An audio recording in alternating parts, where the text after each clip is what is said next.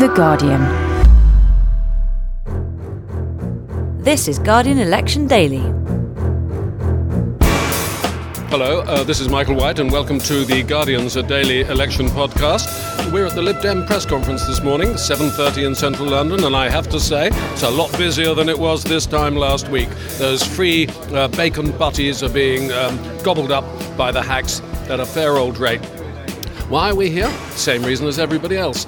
Nick Clegg is second in the Guardian's ICM poll today, ahead of Labour. Would you have believed that last week? No, nor would I.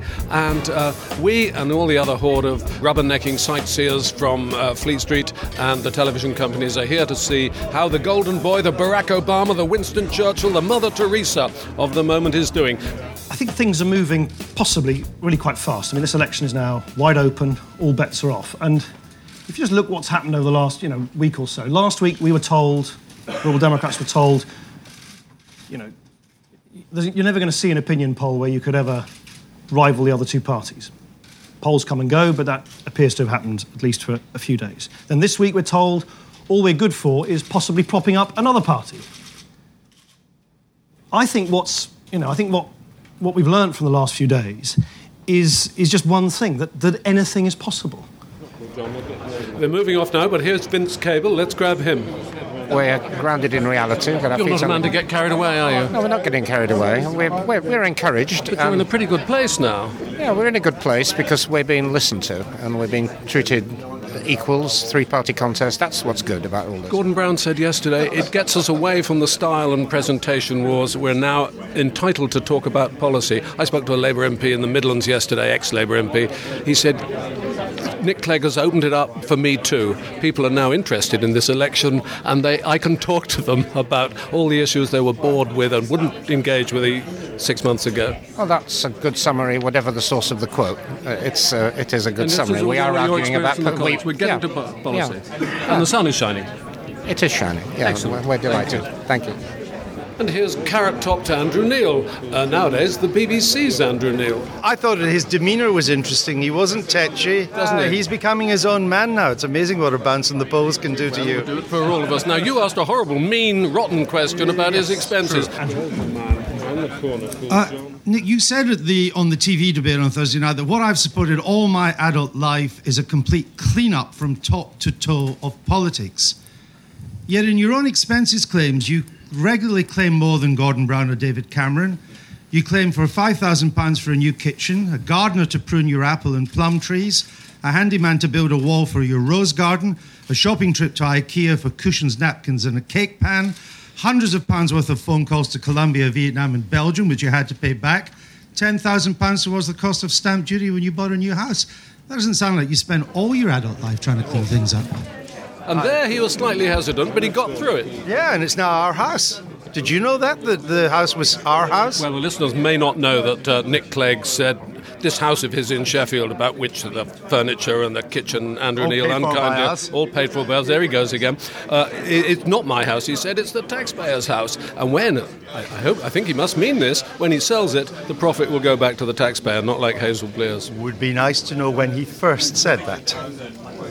Well, I expect your team of researchers on the Politics Show will tell us by lunchtime. They are Thank you burrowing away. On the corner, cool. Yeah. Right, we've moved from London and Nick Clegg's press conference. We've been on the Paddington train to the West Country and we're just walking across the rail bridge at Chippenham. With the train still in the station, Nick Clegg's just got off. He's being filmed by several film crews which have come with him, a couple of policemen on the station. It's always interesting, the significance or weight of a politician, the importance is often measured by the security, and he's getting more. That's interesting. He's got a big yellow bus. We're coming out into the car park to see. Very professional. Liberal Democrats changed the that works for you, and naturally there's a big picture of Nick and Uncle Vince on the side of the bus, and there's a small crowd here, I would say 30 or 40 people. Well, we're in the back of a taxi now. We're going to Lackham College to follow Nick Clegg, and like all sensible reporters, you ask your taxi driver what the local economy feels like at the moment. Taxi drivers usually know. It's a difficult position, I think. Chippenham has been quite badly affected by some shop closures. We lost our Woolworths like a lot of other people. Wavin, who are one of the big local employers, have been laying off.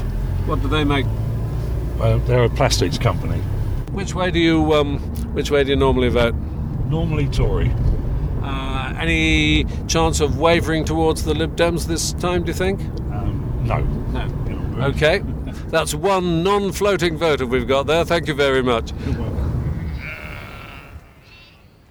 Now, I don't know if you can hear that. In the background there are genuine sheep. They're just the kind of voters every party needs. Get a few sheep, they all do the same thing. Nick Clegg is heading this way, he's not arrived yet. The sheep are all running in the opposite direction as far as they can get away from the Lib Dem leader, because I spy in the field a sheepdog and a shepherd, and for some reason they're sending them off out of earshot. So no sheep voting for Nick Clegg today. He's got the students to focus on. And can I see his bus coming? I think I can. Now, Liz Peplow, who is the West Country organiser of the Lib Dems based in Chippenham. Liz used to be an apparatchik in Lib Dem headquarters, and there goes her phone, but she'll come back in a minute. No, she's switched it off for us. How's the West Country looking for you while we're waiting for Nick Clegg to arrive? It's looking very encouraging. Paddy Ashdown's been out there. He's leading the campaign for us in the West Country, and we're extending his visits every day. So we're adding Totnes and Tiverton and Honiton to his itinerary tomorrow, and we're feeling very encouraged. Now, before the Clegg bubble of last week, you were on the defensive in the West Country, really. The Tories, when I was a boy in Cornwall, the Tories held all the seats. Now you hold them all, and since the Tories are on the up in the polls, or were until last Thursday night, you were expecting to lose some of them, weren't you?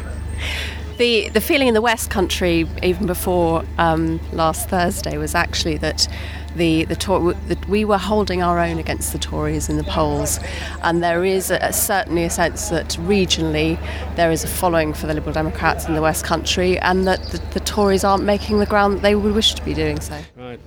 Clegg has arrived. We're just entering a barn. There must be at least 6 TV crews and a dozen snappers. This is the big time at last for the Lib Dems. Not since Lloyd George was flogging peerages have they had so much attention, I suspect. And Steve Morris from The Guardian has turned up as well, our regional correspondent in the West Country. Steve, has Chippenham ever seen anything like this?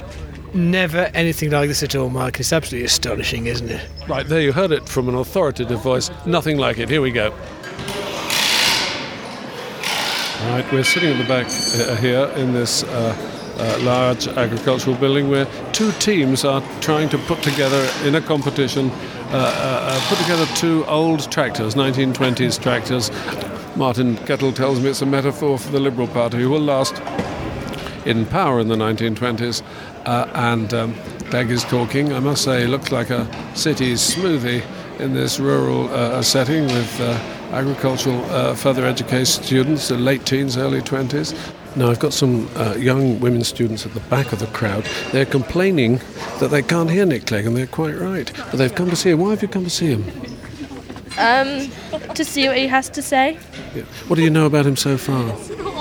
Well, not too much really, but that I heard that he was going to try and make rich people less rich and poor people less poor. That's correct. That's what he plans to do. Yeah. Yep. And then isn't he stopping tuition fees as well?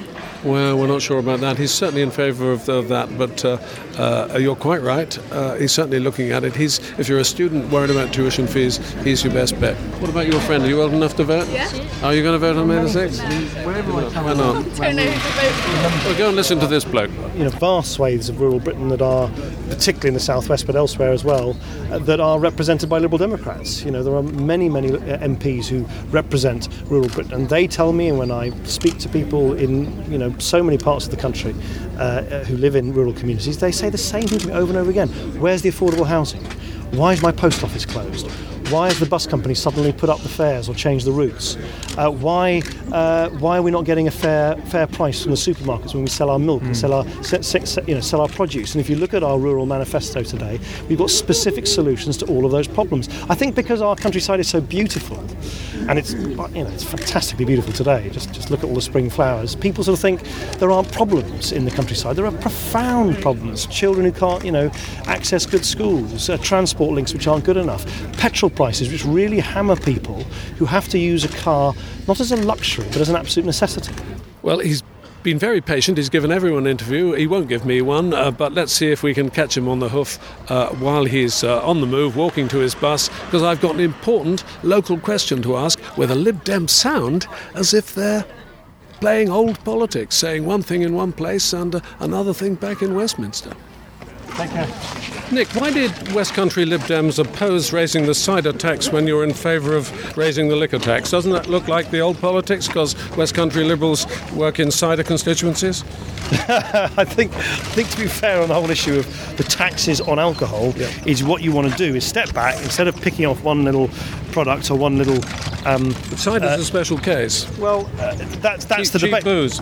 That's the debate. I mean, I think there's a serious issue about the selling of alcohol, very strong alcohol, at below cost price in our supermarkets. I wandered into my local supermarket in Sheffield some months ago now. You can now buy one of these small bottles of vodka. Yeah, I know you're talking about cider, but I'm talking about alcohol, because I don't think the effect on the body doesn't but the effect on the body, which is the important point I think for politicians, doesn't distinguish between alcohol from cider, alcohol from vodka. And that's you're being pushed. Off you go. Good luck. That's fine. I didn't really know anything about the Liberal Democrats until he stood out a lot more than they did. Because he was more because everyone's always Tories or... Yeah, because he was the underdog. Labour, so they were just... He was the underdog, I think. And he might actually sneak up and beat after that, I reckon he'll do really well. Right, we're back at the bus now. The enormous media horde is about to get on it, including Martin Kettle from The Guardian. What do we make of the Clegg phenomenon so far, Martin? You've seen it now at the coalface. Hardly the coalface, is it, with all these daffodils and lambs? But I think I suspect this is an event that was put in the schedule before he became a global superstar. It's the kind of schedule which says, go to marginal seat where we stand a chance of taking one from the Tories. But of course now things have moved on apace, and we're in a situation where he's cutting short his programme and preparing not just for government, but that's maybe too far away, but certainly for Thursday night's debate. How does he deal with the sort of attention he's been getting these last 3 or 4 days? How do you feel he's handling it? Well, the little bits I've seen, it seems to me he's holding up pretty well. I mean, doesn't look overexcited. I think people rather underestimate, how ambitious and how focused this guy is. I think he is someone who has his eye on the prize, and he's a pro. And I think people might think he's a bit of a greenhorn, but actually I think he knows exactly what he's up to. He doesn't make mistakes, does he? And he also seems very grounded. He's not making any cocky or arrogant remarks. Keeps saying the bubble may burst, and of course he's right, he may, but it's useful that he says it, and also that he believes it. And it's true, of course, but of course the other thing is that the bubble may actually get a bit bigger before this campaign is over. I don't rule that out. It's got to be a pretty big bubble before he becomes Prime Minister. That's for sure. Well, since we're in the West Country, let's hear from Steve Morris, the Guardian's West Country correspondent. We don't sack our regional correspondents like some newspapers do. He's been down in Totnes in South Devon, very fashionable, wealthy part of the country in many ways. Outgoing MP Anthony Steen was unfashionable, but also wealthy. He's the one who made an idiot of himself, saying people were jealous of the big house they'd financed with taxpayers' money. Now it's wide open, and Steve Morris has been talking to independents and getting the flavour of the anti-politics mood, which is pretty common in the West Country. A picture of the House of Commons, only I've represented the MPs as ducks. You might call them lame ducks, or you might call them inhabitants of duck houses, or however else you'd like to put it. Many people thought that following the expenses scandal, independent candidates might do rather well in this election. I'm in Totnes in Devon to meet a couple of them, and to see how the Tory candidate is doing in a seat where the previous incumbent, Anthony Steen, was one of those who got into a spot of bother over his expenses. I'm Simon Drew, and I'm an independent candidate. And you're an artist, of course. And I'm an artist and gallery keeper, and I've been here for 29 years. So why politics now? Well, because, like a lot of people, I am so disgusted with the main parties. I'm disgusted with the choice that we're given, and therefore I decided that the best thing that I could do was stand myself. You know how a lot of people think, oh, I ought to do that. That would be something that I could do. Well, I decided I was one of those foolish people who actually decided to do it. So what policies are you talking to people about? Well, the sort of things, of course, that an independent person, I think, would really care about would be certain things that are of national importance but are local. For instance, if it was Brixham, it would be fishing. Not that I'm an expert on fishing, but it would be the thing that I would take seriously. We've had a lot of trouble with rates here. This street that you're in now, Foss Street, had its rates put up more than any other place in the whole country. So you're taking on powerful party machines, but you're finding I people do know that, and I know, and obviously, therefore, I would like there to be a hung parliament, because then there would be a chance that those people who were not in the two main parties would actually have more of a say in things. I'd like to see the House of Commons full of people when there is a debate on, and not just a smattering of 3 or 4 people before the division bell goes and they all pour in to say which way am I supposed to be voting today. At his hillside home on Dartmoor, I go on to meet Stephen Hopwood, who runs a complementary health clinic in Totnes. With the help of MI5 renegade David Shaler, he is standing on the single issue of truth. Well, it's encompasses everything, but what it starts to do is exemplify a polarity. If I'm standing for truth, then why would I be doing that? Well, because we're being lied to. Most people actually agree with that, but most people don't actually know what the truth is that's being disclosed. They're being lied to about what? Well, how long have you got? I think we should start with the economy. We're being lied to about who controls our nation's money supply. Now, what that means is who issues currency into existence out of nothing. We now have a planet with billions and trillions floating around all over the planet. 100 years ago, there was only millions. There's been a lot of new money created. So how many votes do you think you'll get? How many are you aiming for? I'll be happy if I retain my deposit. That would be good.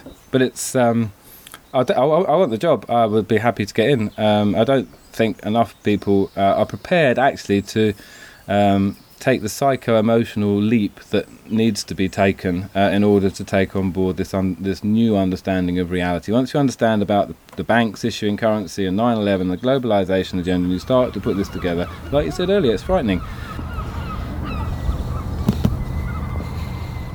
The Tory candidate, Sarah Wollaston, is interesting. A local GP, she was chosen to fight the seat after the party held an open primary. Everybody in the constituency, regardless of their politics, was invited to vote to choose who would stand. She sounds a bit like she's not absolutely convinced she's glad she won. How are you enjoying the campaign so far? It has its moments.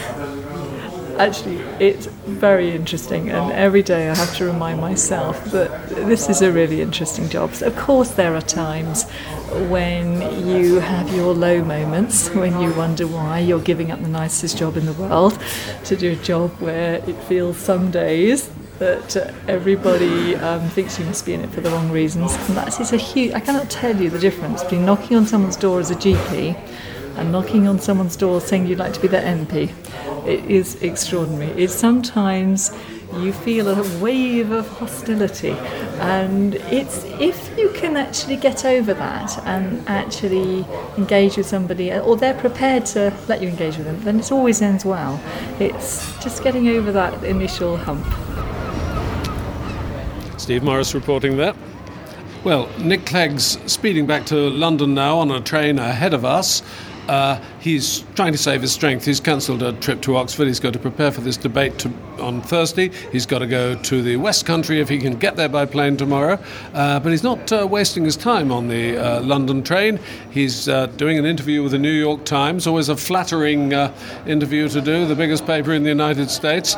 And we hear that he's getting advice on how to run his campaign from Howard Dean. Do you remember him? He was the governor of Vermont who thought he was going to be the Democratic nominee for the presidency in 2004. He shouted too much for my taste, and he blew up. And of course, Clegg's, on his own admission, not a shouter, but afraid he might blow up as well. We've also got other good news from our correspondent Luke Harding in Moscow. He says that the Russian press are playing up part Russian Clegg as a Russian aristocrat. Well, there's a chance there for David Cameron, isn't there? If he can prove that Cleggy was related to Stalin, the Tories may be back in the game. Stay with us for the Guardian Politics election coverage tomorrow. It's coming from Birmingham with my colleagues, observer thinker Nick Cohen, columnist Jackie Ashley, and the peripatetic John Harris. I'm Michael White, that's all from me. Hope to be back with you on Thursday night, after the big debate, of course. For more great downloads, go to guardian.co.uk/audio.